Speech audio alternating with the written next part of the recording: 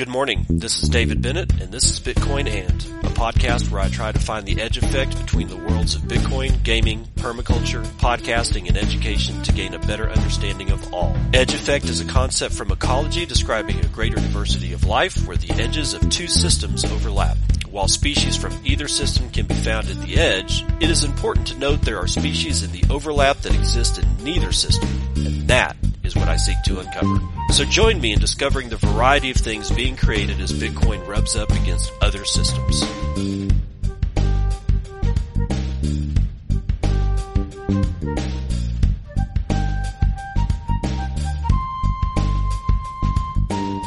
It is 10 o'clock a.m. Pacific Standard Time. It is the 29th day of January 2024. This is Palindrome Show 848 of Bitcoin.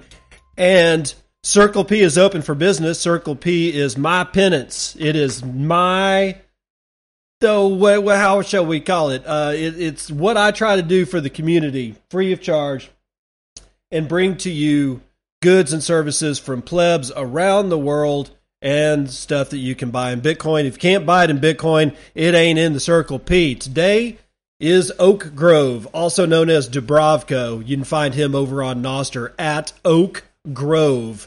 He's got a space in it, but his pub will be in the show notes. He's in the DFW area. You're going to want some black soldier fly when springtime. You're going to want to make your black soldier fly bin.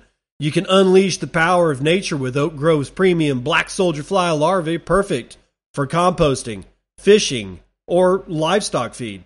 These larvae are a natural wonder, sustainable, nutritious, and ready to ship. Well, nutritious for livestock. Humans do not eat this. And also, guys, don't feed this stuff to your pets. Unless your chicken is a pet. That's okay. This is livestock food, okay? It's livestock food. When I'm saying we're going to eat insects, what we're going to do is we're going to feed the insects to our animals and let them process it, and then we're going to eat the actual animals as God intended. Transform your approach to eco-friendly solutions today. Order now and see the difference with Oak Grove's larva, nature's tiny giants at your service. They certainly are tiny giants because, when you got about 150,000 of them crawling around, they will eat anything. And guess what?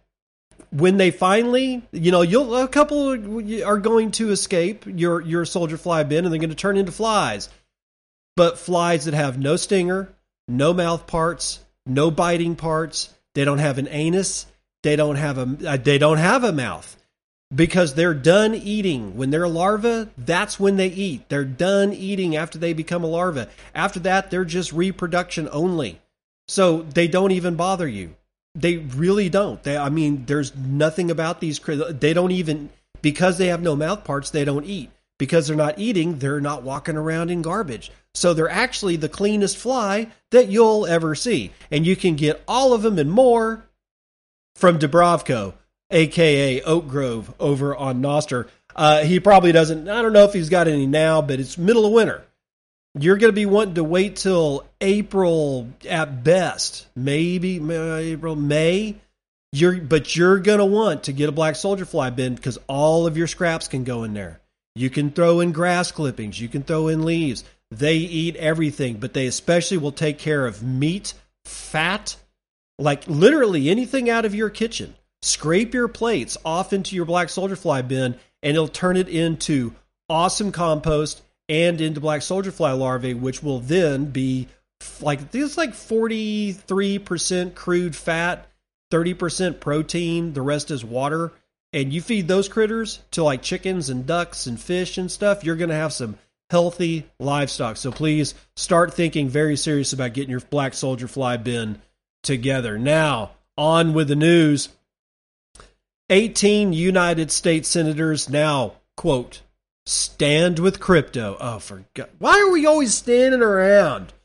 It's like every time I stand with Ukraine, stand with Bitcoin, stand with crypto, stand with Texas, stand with this and stand with that, and I'm tired of standing around. Of course, that's what happens when you sell all your shares for Bitcoin. We are talking about the Coinbase lobby group, and Tom Mitchell-Hill from Cointelegraph is going to tell us even more about it. At least 18 senators in the United States support crypto, according to recent data from Coinbase's nonprofit advocacy organization, Stand with Crypto. Stand with Crypto shows Republican Senators Cynthia Lummis and Ted Burr currently standing as the most pro-crypto politicians in the United States Senate, with Lummis touting 8 crypto bills and 184 public statements on crypto, while Burr boasts only 8 bills and 24 statements. Oh, I guess it's a race. Following close behind Lummis and Burr are fellow Republicans Ted Cruz and Bill Hagerty, with a combined 5 bills and 92 statements. Of the 18 senators who favor crypto, 14 are Republicans, but only 4 are Democrats. While 18 senators may stand with crypto, there are a total of 30 senators that reportedly stand firmly in opposition to crypto. Of the 30 senators that have taken a position against crypto, 23 are Democrats and 5 are Republicans. 2, however, are actually independents, according to the tracker. There are 100 senators in the United States Senate, 2 for each state. The tracker also notes that Republican presidential candidate Donald Trump and independent presidential hopeful Robert F. Kennedy Jr. tip toward supporting crypto. Kennedy has made Bitcoin a core theme of his election campaign and proposed legislation if elected, while Trump recently announced that he would not allow for the creation of a central bank digital currency. Meanwhile, President Bo Biden, he's listed as against crypto on the website, having made 5 public statements that skew towards a negative stance on digital assets. The most notable of the crypto-opposing senators is, of course, Pocahontas, otherwise known as Elizabeth Warren, who has now backed or introduced a total of 3 anti-crypto bills, as well as issuing a total of 76 statements against crypto, according to Stand with Crypto data. In July of 2023, Warren reintroduced her Digital Asset Money Laundering Act, which intends to crack down on non-custodial digital wallets. Good effing luck with that. Extend Bank Secrecy Act responsibilities, establish an anti-money laundering compliance examination, and other legal measures to fight the illicit use of digital money. While the bill is supported by numerous lawmakers from both sides of the aisle, the legislation has received criticism from advocacy groups which claims it would fail to address the illicit use of digital assets. In 2023, Warren made a war on crypto a key part of her re-election campaign. All right, so apparently we're now keeping score, given that our good friends over at Coinbase have decided to have a tracker. That's right, a tracker. That's what this is all about. It's not that they're a group of people that meet together in public over there at Coinbase talking with Armstrong or whatever. No. This is simply just a tracker. And here's where this fails. Because you can track things until you're blue in the face, right? And you can look at politicians and find out what side of whatever issue they stand on. That doesn't matter. Not anymore. Because over the past 25 years, it has become almost expected that one day a senator and or a House representative or like a representative of the House of Representatives they'll say one thing, and then 24 hours later they will have completely flip-flopped. And depending on how the political winds shift. And right now the weather patterns in the world are so spicy that shifting wind currents should be expected, and therefore, whatever these people say today, I don't believe them, because tomorrow they'll probably say the exact opposite. So what this is, honestly, is a bullshit tracker from our friends at Coinbase. We keep thinking that these people are going to save us, that these people want to actually work with us. Nothing could be further from the truth.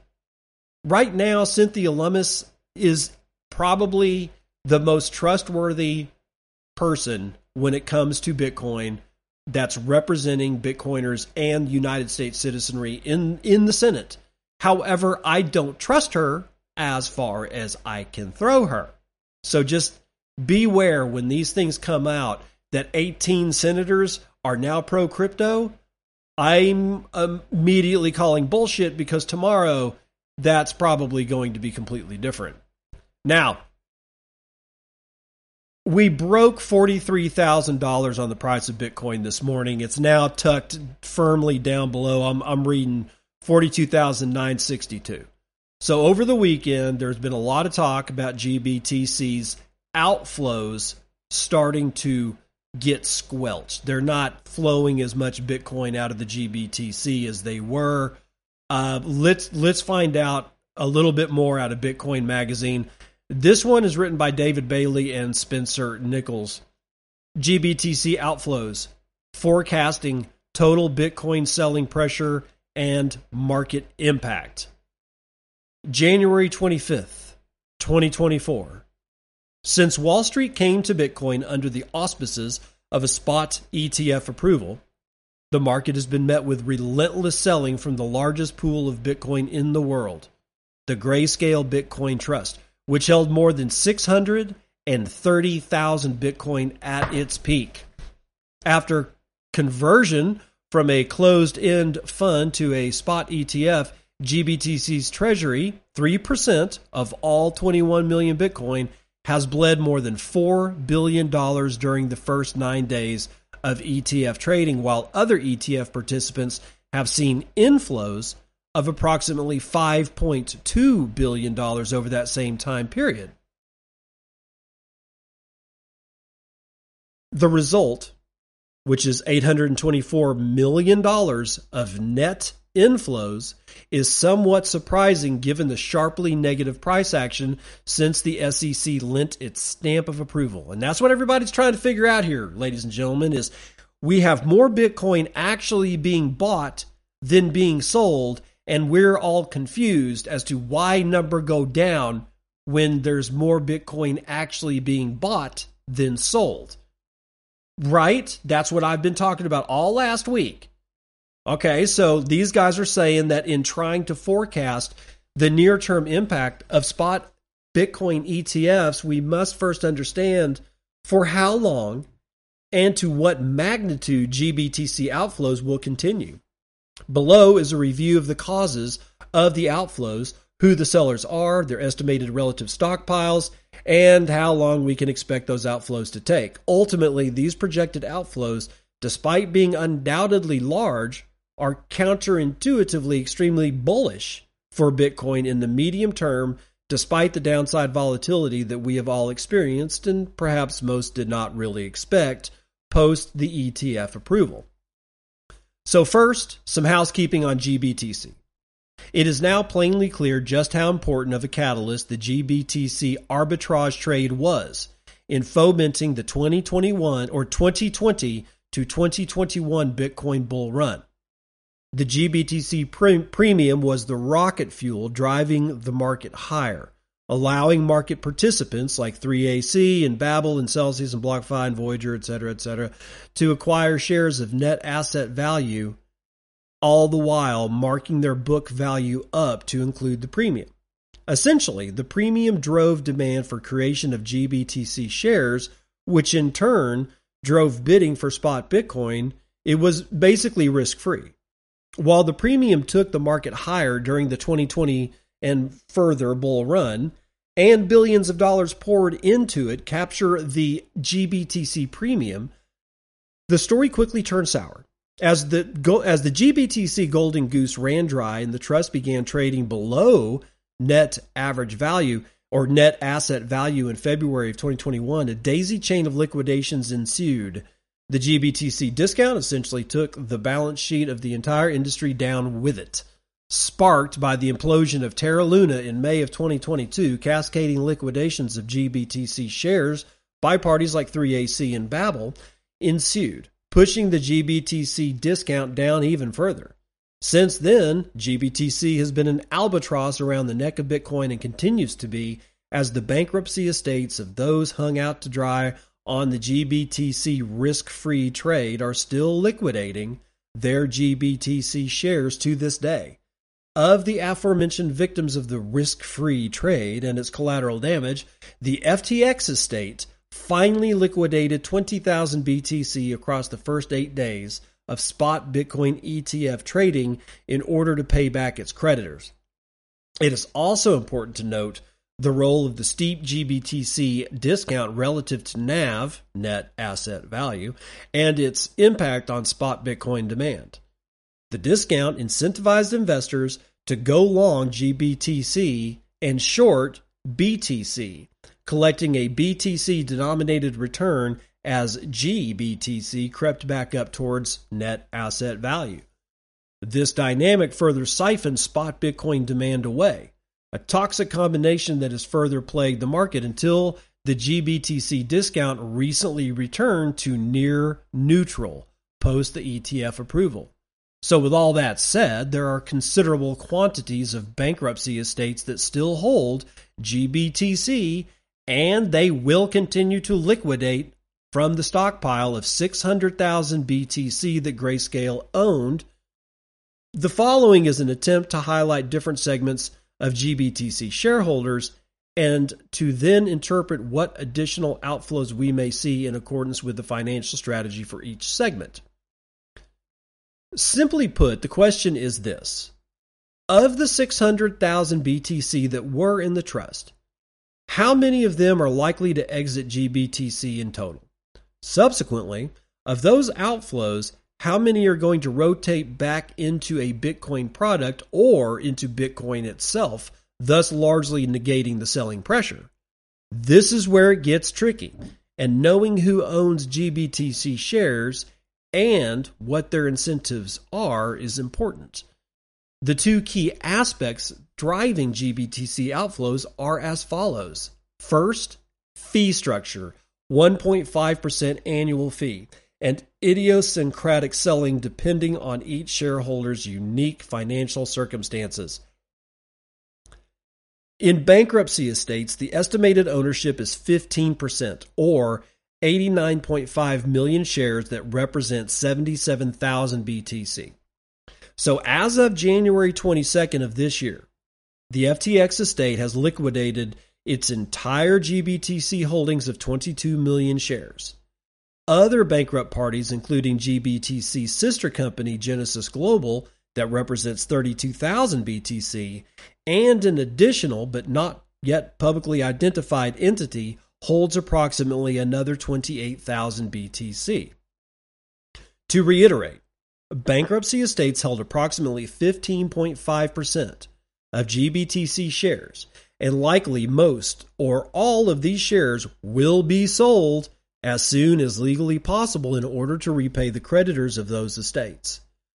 The FTX estate has already sold its 22 million shares. While it is not clear if Genesis and the other party have sold their stake, taking all of this together, it is likely that a significant portion of bankruptcy sales have already been digested by the market, aided in no small part by FTX ripping off the Band-Aid on January the 22nd, 2024. One wrinkle to add to the bankruptcy sale: these will likely not be smooth nor drawn out, but more lump sum as in the case of FTX. Conversely, other types of shareholders will likely exit their positions in a more drawn-out manner rather than liquidating their holdings in one fell swoop. Once legal hang-ups are taken care of, it is very likely that 100% of bankruptcy estate shares will be sold. Now we come to retail, brokerage, and retirement accounts. GBTC, as one of the first passive products available for retail investors when it launched in 2013, has a massive retail contingency. In my estimation, retail investors hold approximately 50% of GBTC shares that represent 255,000 Bitcoin. That's just over 250,000 Bitcoin, ladies and gentlemen. This is the trickiest tranche of shares to project in terms of the optimal path forward because their decision to sell or not will depend upon the price of Bitcoin, which then dictates the tax status for each share purchase. For example, if the price of Bitcoin rises, a greater proportion of retail shares will be in profit, meaning if they rotate out of GBTC, they will incur a taxable event in the form of capital gains, thus they will likely stay put. However, the inverse is true as well. If the price of Bitcoin continues to fall, more GBTC investors will not incur a taxable event and thus will be incentivized to exit. This potential feedback loop marginally increases the pool of sellers that can exit without a tax penalty. And given GBTC's unique availability to those early to Bitcoin, therefore likely in profit, it is likely that most retail investors will stay put. To put a number on it, it is feasible that 25% retail brokerage accounts will sell, but this is subject to change depending upon Bitcoin price action as noted above. Next up, we have retail investors with tax-exempt statuses who allocated via IRAs. Now, these shareholders are extremely sensitive to the fee structure and can sell without a taxable event given their IRA status.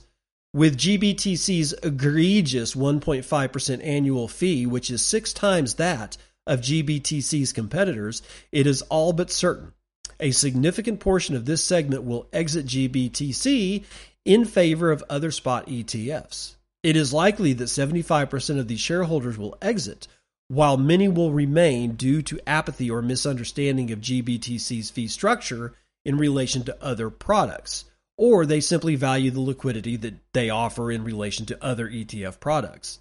On the bright side, for spot Bitcoin demand from retirement accounts, these outflows will likely be met with inflows into other spot ETF products, as they will likely just rotate rather than exiting Bitcoin into cash.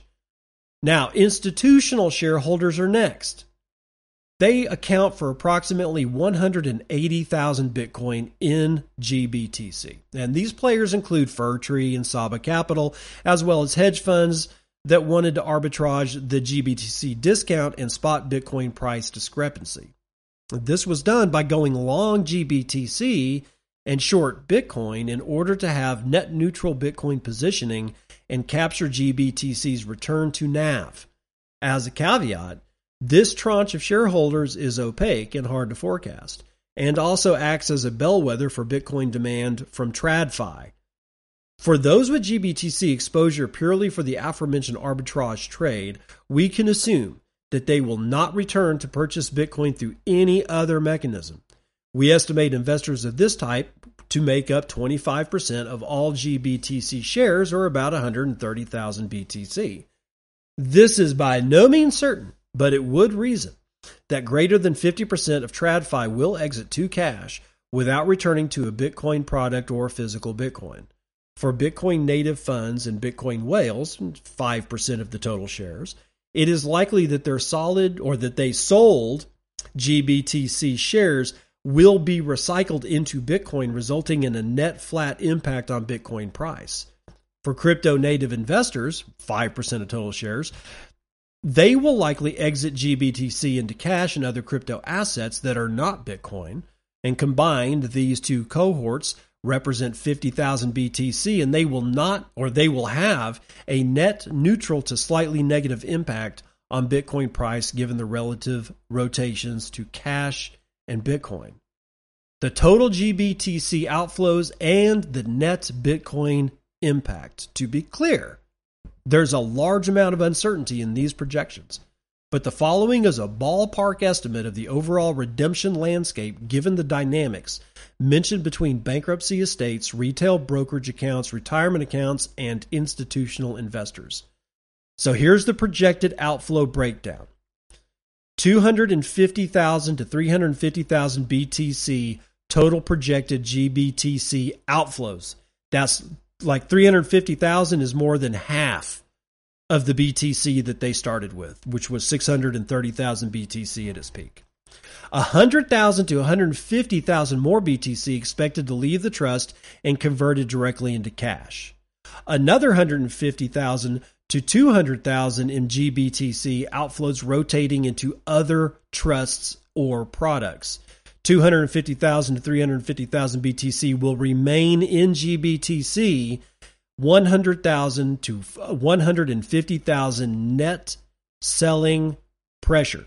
So between all the stuff that remains in GBTC, all the stuff that gets rotated into other spot Bitcoin ETF products, you have a net total selling pressure of 100 to 150,000 BTC. Ladies and gentlemen, that's a lot. That's a lot.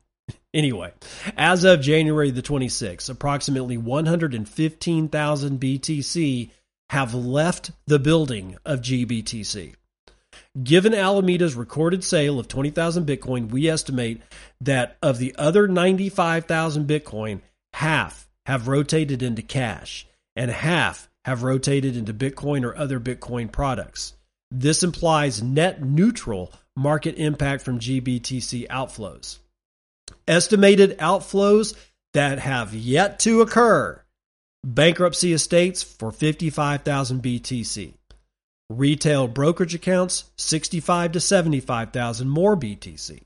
Retirement accounts, a measly 10,000 to 12,250 BTC.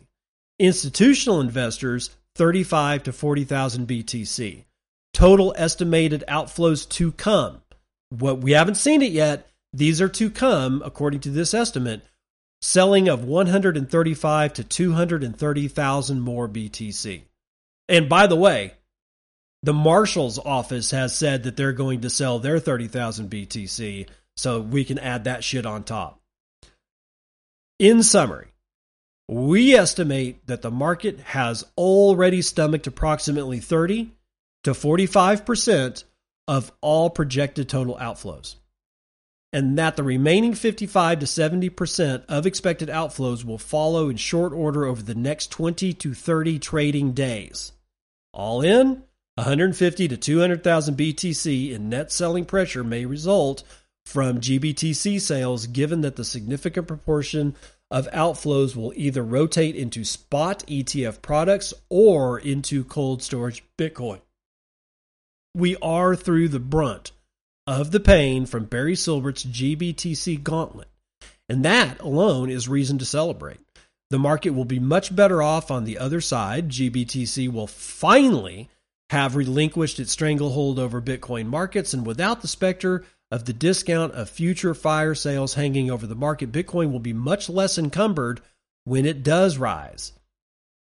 While it will take time to digest the rest of these GBTC outflows, and there will likely be a long tail of people exiting their position, Bitcoin will have plenty of room to run when the spot ETFs settle into a groove. Oh, and did I mention the halving is coming? But that's a story for another time. All right, so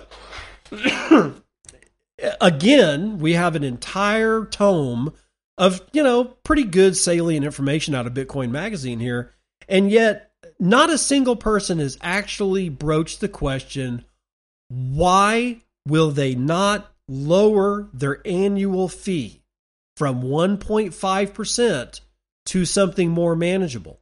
Nobody told me that legally they can't. Nobody has actually weighed in on the matter at all as to the fact that if you see your customers rushing for the door and you know it's because you're charging too much, then maybe it's time to lower your prices. Nobody said anything like that either. I don't care if what you have, like if you have an idea as to why 1.5% annual management fee will not be discussed or will not be lowered, it doesn't matter how naive you think your idea is. Please tell me your idea, either in Boostergrams or over on Nostr. You can go find me at Bitcoin and on Twitter. I'll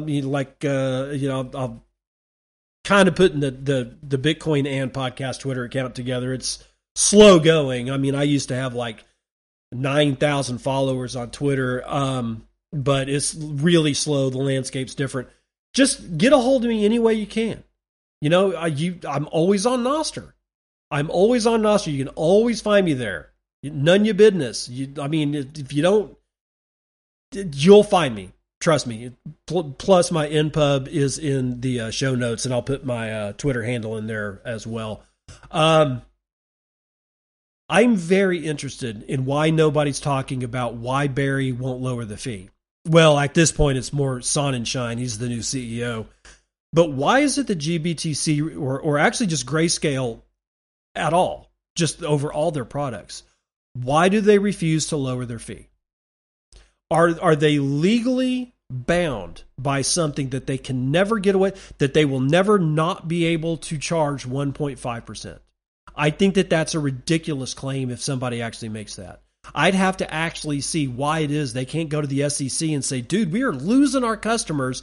We're losing our ass. We've got to change this fee. We've got to become more competitive. We want to do 0.5. We want to do 0.4% annual management fee. Why?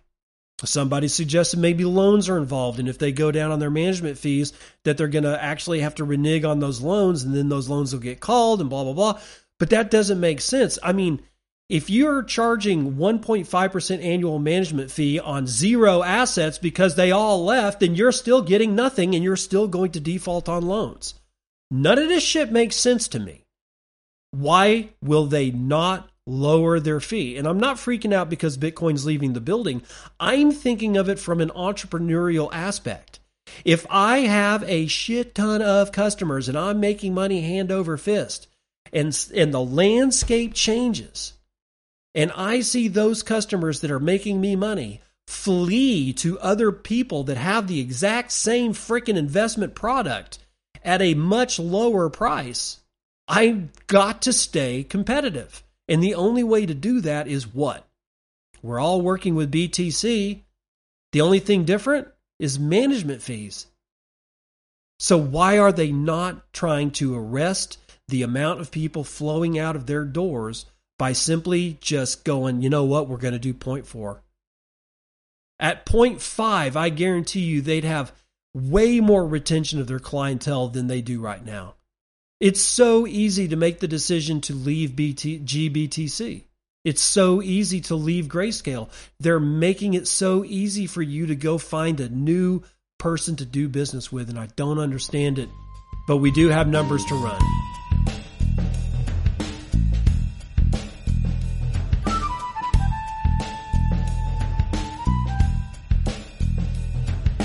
CNBC Futures and Commodities.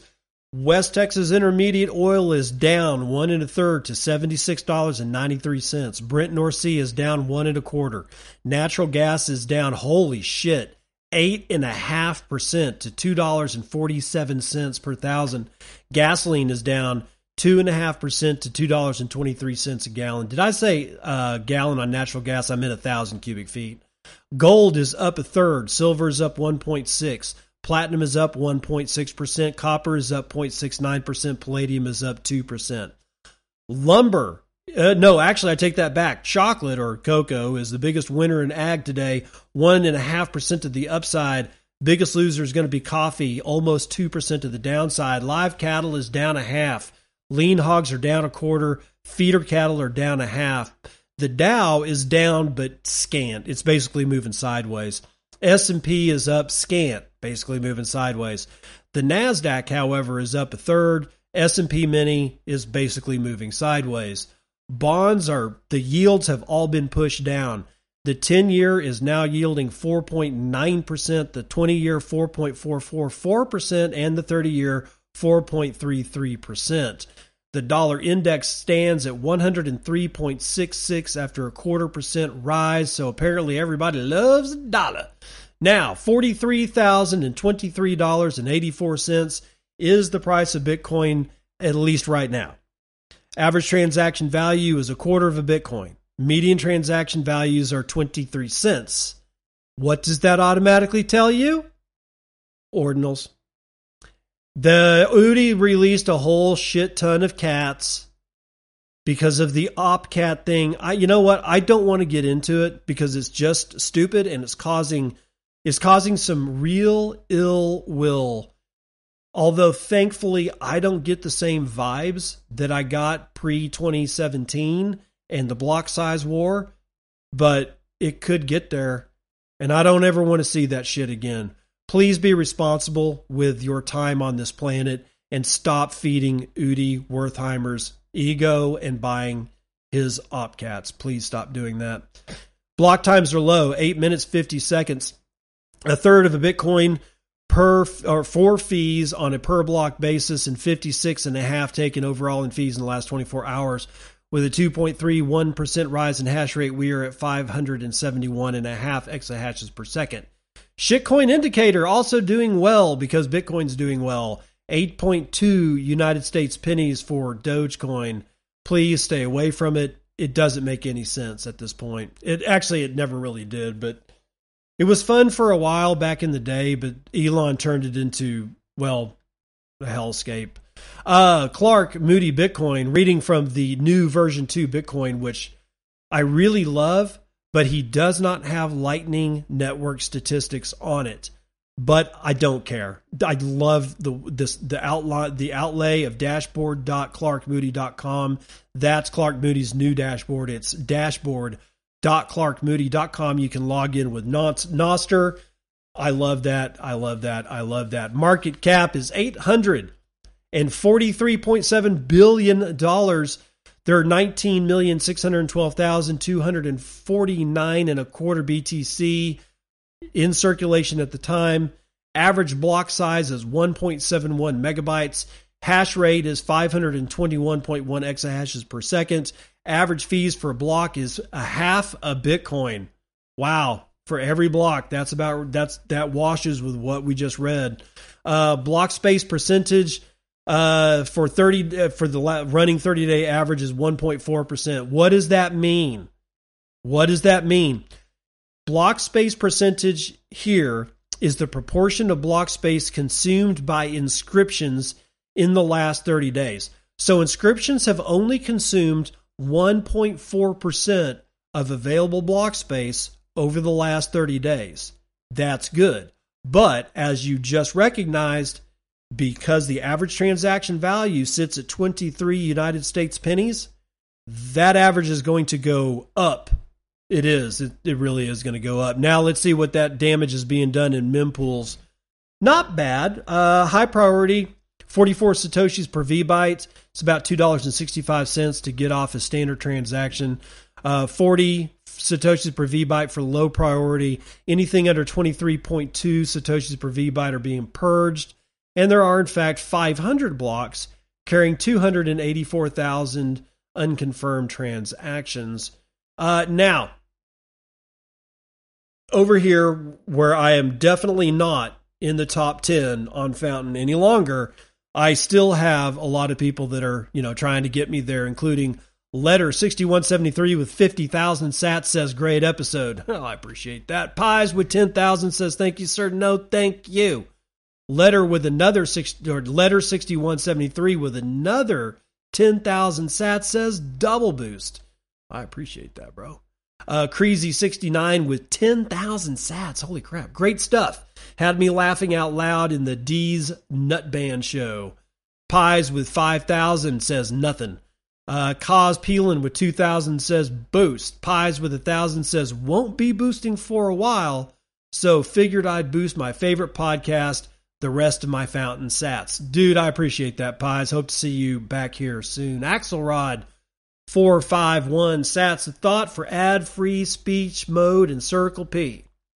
When read coverage of new products and services in Bitcoin, add the option to boost you in sats if we buy the product, and suggest your audience drop your contact when buying the product so they know you're shilling their product for free, and see if they drop you some sats. Terrible sentence, I know. Cry more. Spank you, sir. No, spank you. Yes, and I try to do that, but you've got to understand I'm not a professional advertiser. I was not raised as a radio announcer. I barely know how any of this shit works. I couldn't market my way out of a wet paper bag with holes in it. And I've met people that look at me when I say that and go, it just comes naturally. How do you not know how to do this? Oh, I don't know, because some people know things that other people don't fucking know. I mean, try that shit on for size, boys and girls. There's actually shit that I don't know. There's shit you don't know. Most of us, there's shit that we don't even know we don't know it. At least I know that I don't know how to market. I try to do what Axelrod says. Like when you go get your Black Soldier fly from Dubrovko, you need to tell him that you heard it from me. Because if you don't, he will have literally no freaking idea where the sale came from. And as much as everybody hates to think about, oh, your demographic is between 16 and 55, and these other metrics and these metrics and these, and it just, but they're necessary, because otherwise nobody knows nobody knows that I'm trying to sell their product if you buy their product and you don't tell them that you heard it from me. I don't have the structure in place to be able to do that in an automated format. I'm trusting you guys. When I do this, Circle P is just as much yours as it is mine, because Circle P doesn't matter if the people that listen to me finally want to go out and buy the shit, but they don't actually mention to the person they're buying from that they heard it on the Circle P. You've got skin in the game too. You can have skin in the game too. And yes, I would love to be able to have a situation where I can boost part of my profits on a Prism. Like, let's say somebody bought a plant from Fern's Plant Shop in Spokane, Washington, and they knew that it came from me. So they boost with a particular hashtag on Nostr, and they boost like 50,000 sats. And then that particular hashtag also contains, somehow or another, the name of the person, the NPUB of the person that told them that they're buying it because they heard it on the Circle P, and they get like 20% of those sats. I would love that to happen, and we're going to see that happen, but it's not today. It's not today. It's not today. It's not today. But Pi says, thank you, sir, with 420. No, thank you. God's Death with 370. Thank you, sir. No, thank you. Sorry, he's full of typos. Andrew Crow with 100 says, for cleaning up audio, use an AI plugin. The one that comes with video editor DaVinci can do amazing things which are just not possible using traditional techniques. Background noise of someone speaking in a busy train station can be almost entirely removed with just a click. Incredible stuff. I will let Hodlebod know about that, but I guarantee you that he probably does know. We were in a really busy place when we were doing that interview. And it's okay, because I just enjoyed talking to Hodlebot. I just love talking to other Bitcoiners, especially face-to-face. So I don't care if that episode ever comes out, because I had such a good time talking to my friend. User with a shit ton of numbers with 100 says, this guy, Greg, in parentheses, can he open Satoshi Wallet and provide evidence? Until then, let him fucking around and pretending he is BTC creator. Yeah, well, you're never going to get rid of Craig, which is sad. But it's like Jesus telling his disciples, the Craig will always be with you. There's your weather report.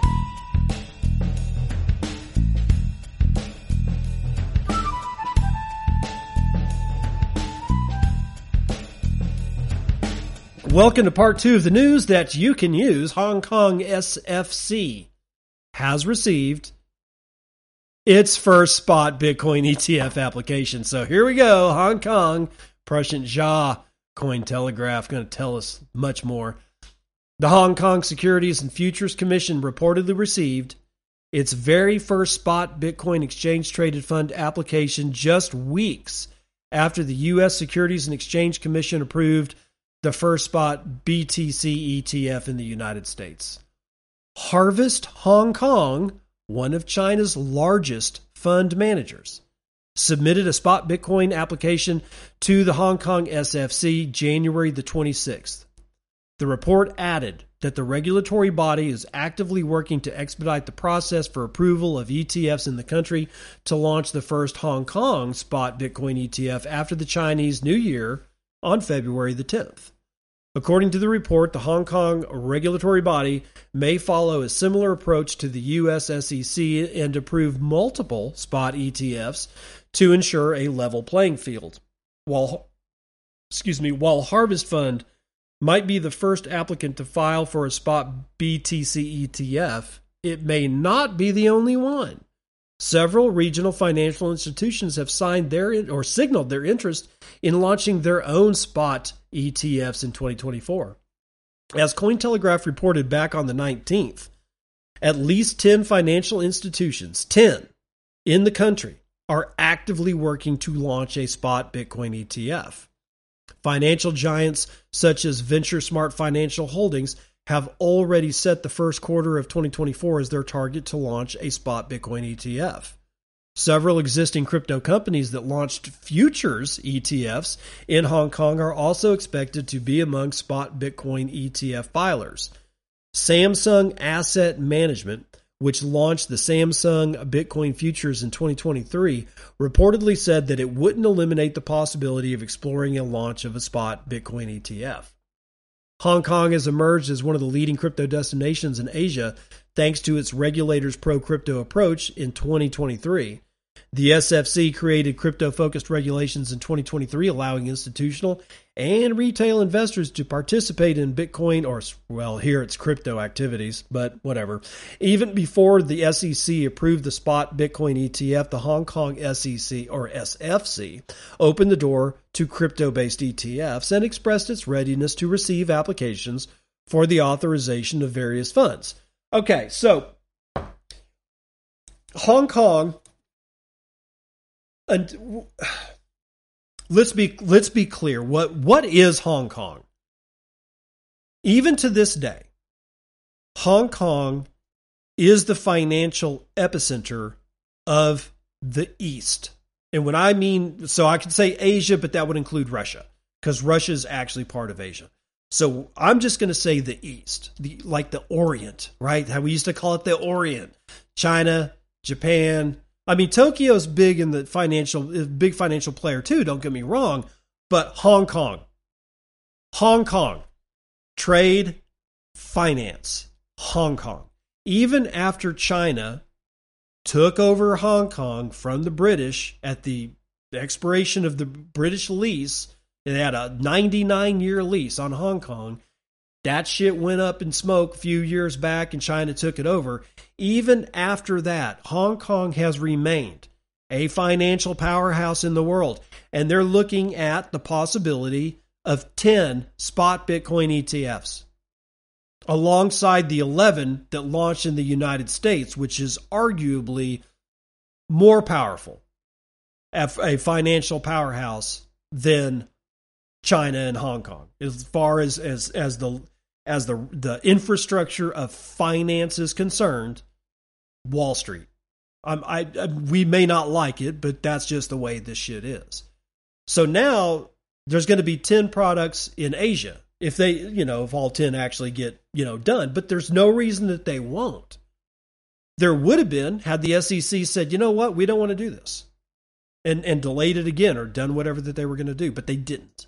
And because of that, I think that the chances of China getting at least 10 spot Bitcoin ETF, actually, the chance that that the East through Hong Kong gets 100% of however many spot Bitcoin ETFs are actually filed, they'll get them. 100% of them. They'll get all of them. If there's 3 that are filed only, they're going to get all 3. The Hong Kong is not going to flip-flop around on this. So just expect now that there's a whole shit ton of products that will soak up BTC in one of the most populated places on the planet that represents one of the largest financial players also on the planet. I don't see this lull in Bitcoin price hanging around too much longer. There's just too much buying. There's too much buying potential that's coming online. And like right around the time that we start seeing, okay, BlackRock's got as much Bitcoin, they're not going to buy like huge tranches anymore. They're slowing down on their buying, blah, blah, blah. You're going to get all this shit happen in Hong Kong and off to the races again. And after that, what? Australia, New Zealand, Indonesia. Indonesia will probably, fall in line. And after that, at that point, it's mop-up crew. It's because Europe already has a couple of spot Bitcoin ETFs.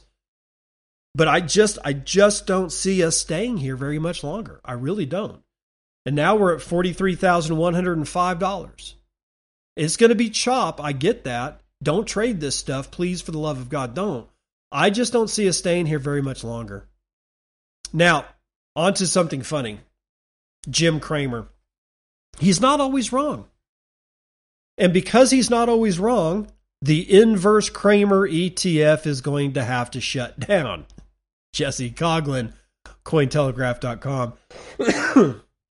The exchange-traded fund that bet against trading tips from CNBC Mad Money host Jim Cramer is shutting down after just 10 months of trading.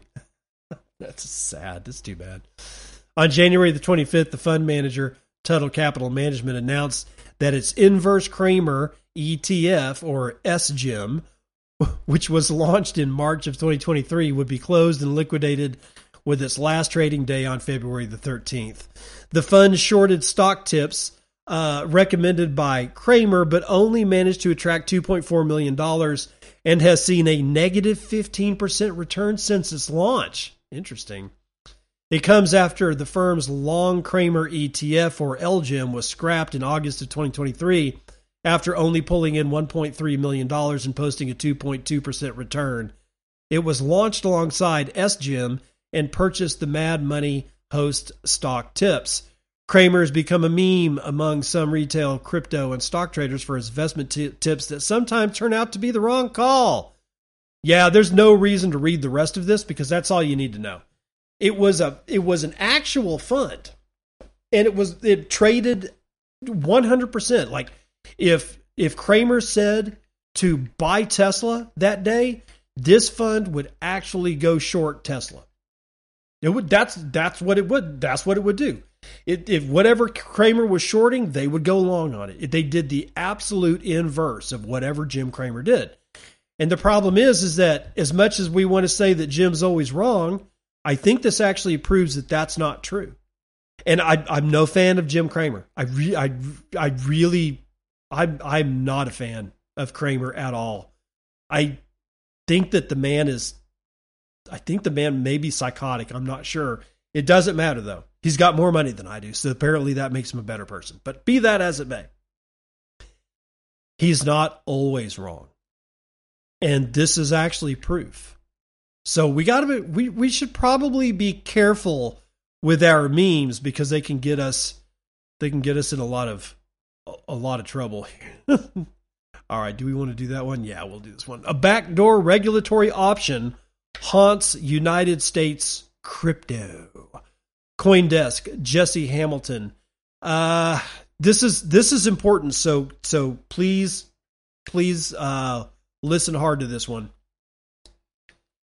After the 2008 global financial meltdown, Congress set up a roundtable of regulators who could wield a unique tool against the next emerging threats.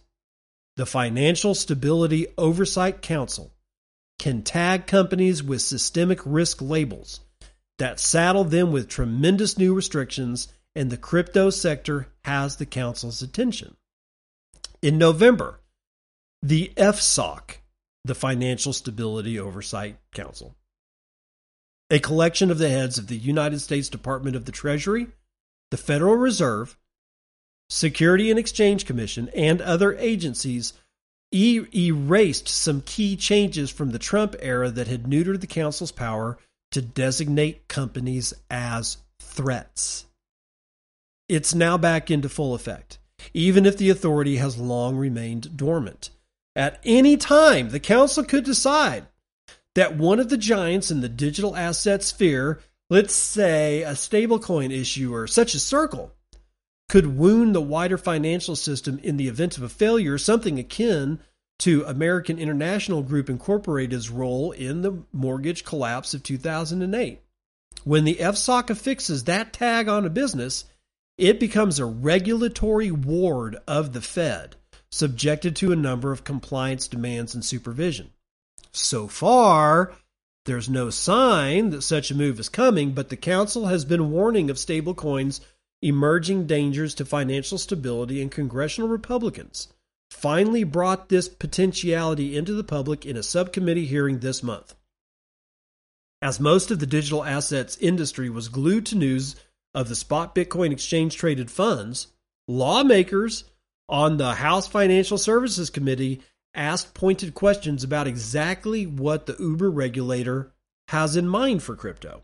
Quote, FSOC needs to tread very carefully when entertaining the idea of sidestepping Congress and congressional intent, said Representative French Hill from Arkansas, the chairman of the Digital Assets Subcommittee, who underlined the legislative work he and other lawmakers have been doing to shepherd crypto bills towards the House floor. Quote, "We've crafted a regulatory framework for digital assets, and we've crafted a regulatory regime for stablecoins. We don't need FSOC to be involved in that. What they need to do is support our legislative effort," he said. The Systemic Risk Watchdog's most recent mention of virtual assets came in its annual report last month, which again highlighted crypto as a potential emerging hazard for the health of United States finance. The regulators are especially concerned over stablecoins, the tokens matched to the value of steady assets such as the US dollar, which are generally used as a means to buy and sell volatile digital assets. On the surface, the Council's call for crypto legislation seems supportive of lawmakers' aims, but the report again added a kind of warning. The Council remains prepared to consider steps available to it to address risks related to stablecoins in the event comprehensive legislation is not enacted. It's basically, if you don't act soon, we may. Despite the warning, one of those testifying at the hearing, Ji Kim, the general counselor and head of global policy for the Crypto Council for Innovation, told CoinDesk, it's still unlikely that FSOC might wield this tool. Quote, "It would certainly be surprising for that to happen, since FSOC designation is deliberately a very high bar, which is meant for risks of great magnitude," he said. The council's members have granted that the current crypto sector, quote, "does not rise to the level of being a systemic risk," end quote. Bill Hulse, Senior Vice President of the United States Chamber of Commerce's Center for Capital Markets Competitiveness, suggested at the hearing that the council may be threatening Congress with potential risk designations as leverage to get its way on how the bills are written. But he contended that 2022, with its massive industry failures that included the collapse of FTX, neatly demonstrated there's no case to be made that the crypto sector can significantly shake the rest of the country's financial plumbing. Quote, "None of these failures, including instances of fraud and other breaches of consumer trust, had any material effect on the traditional financial system," he said in his testimony. The FSOC has a spotty track record and is famously sluggish because a long list of agency heads with very different interests must agree on the actions the council takes. In the beginning, it roped in several large insurers, including AIG, but all four of the companies it initially designated have since exited. In the intervening years, it focused largely on its annual report that flags ongoing concerns. Lawmakers and Paul Kapuik, a senior fellow at the American Enterprise Institute, noted at the hearing that the group of regulators recently failed to head off one of the most serious financial crises since the mortgage meltdown. When institutions such as Silvergate Bank and Signature Bank started tanking, in part due to reliance on crypto industry deposits, the council had done nothing to prevent it. Federal banking agencies whose chiefs are on the FSOC, quote, "fell short on their efforts to supervise banks that had significant business relationships with the digital asset industry. They did not use their prompt corrective action powers to mitigate the risk generated by the bank's investment decisions and the digital business relationships," Kupiec noted. To bring a crypto firm under Fed supervision, the council would have to go through a lengthy multi-stage process that it's never used in any companies other than those implicated in the dangers during the 2008 crisis. Designating a crypto firm as risky might also open the council to questions about why it hasn't targeted a giant U.S. asset manager. For now, Republican lawmakers seem to be laying down their own warning that the administration will hear from them again if the FSOC goes down that road. Okay, so this is sort of that Plan B thing that I was telling you about with Gary Gensler, because Gary Gensler he was very, very reluctant to actually be the deciding vote that swung the Fed to approve, or not the Fed, the SEC to approve the spot Bitcoin ETFs, because it was tied 2-2. 2 or 4, 2 were against, and Gary Gensler ended up, because he's the chairman, he had to actually make the deciding vote, and we all know that he didn't want to do this, and yet he voted yes, because his hands were tied because of grayscale. His hands were tied because of grayscale. He had to make that call.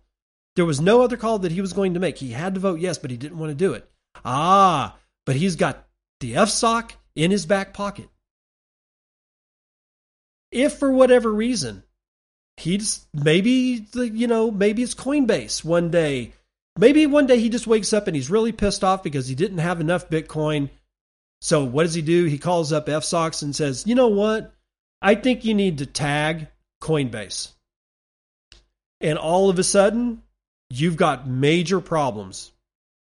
This FSOC is nothing to laugh at. Sure, they haven't done anything yet. But the fact of the matter is that they can.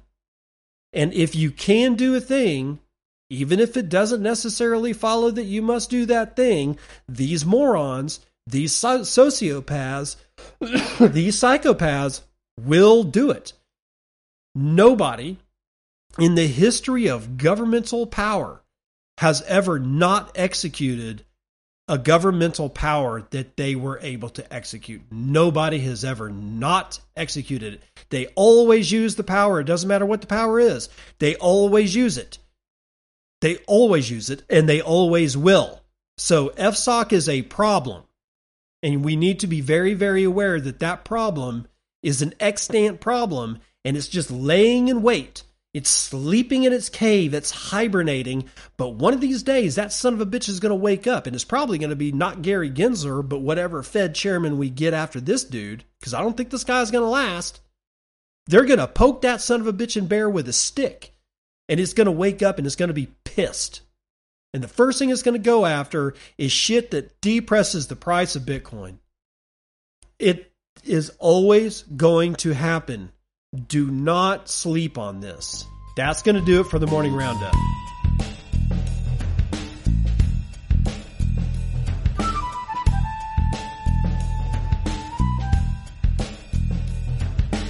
All right, it's joke time from the very embarrassing book of dad jokes by Ian Allen. How does an intruder get inside your house?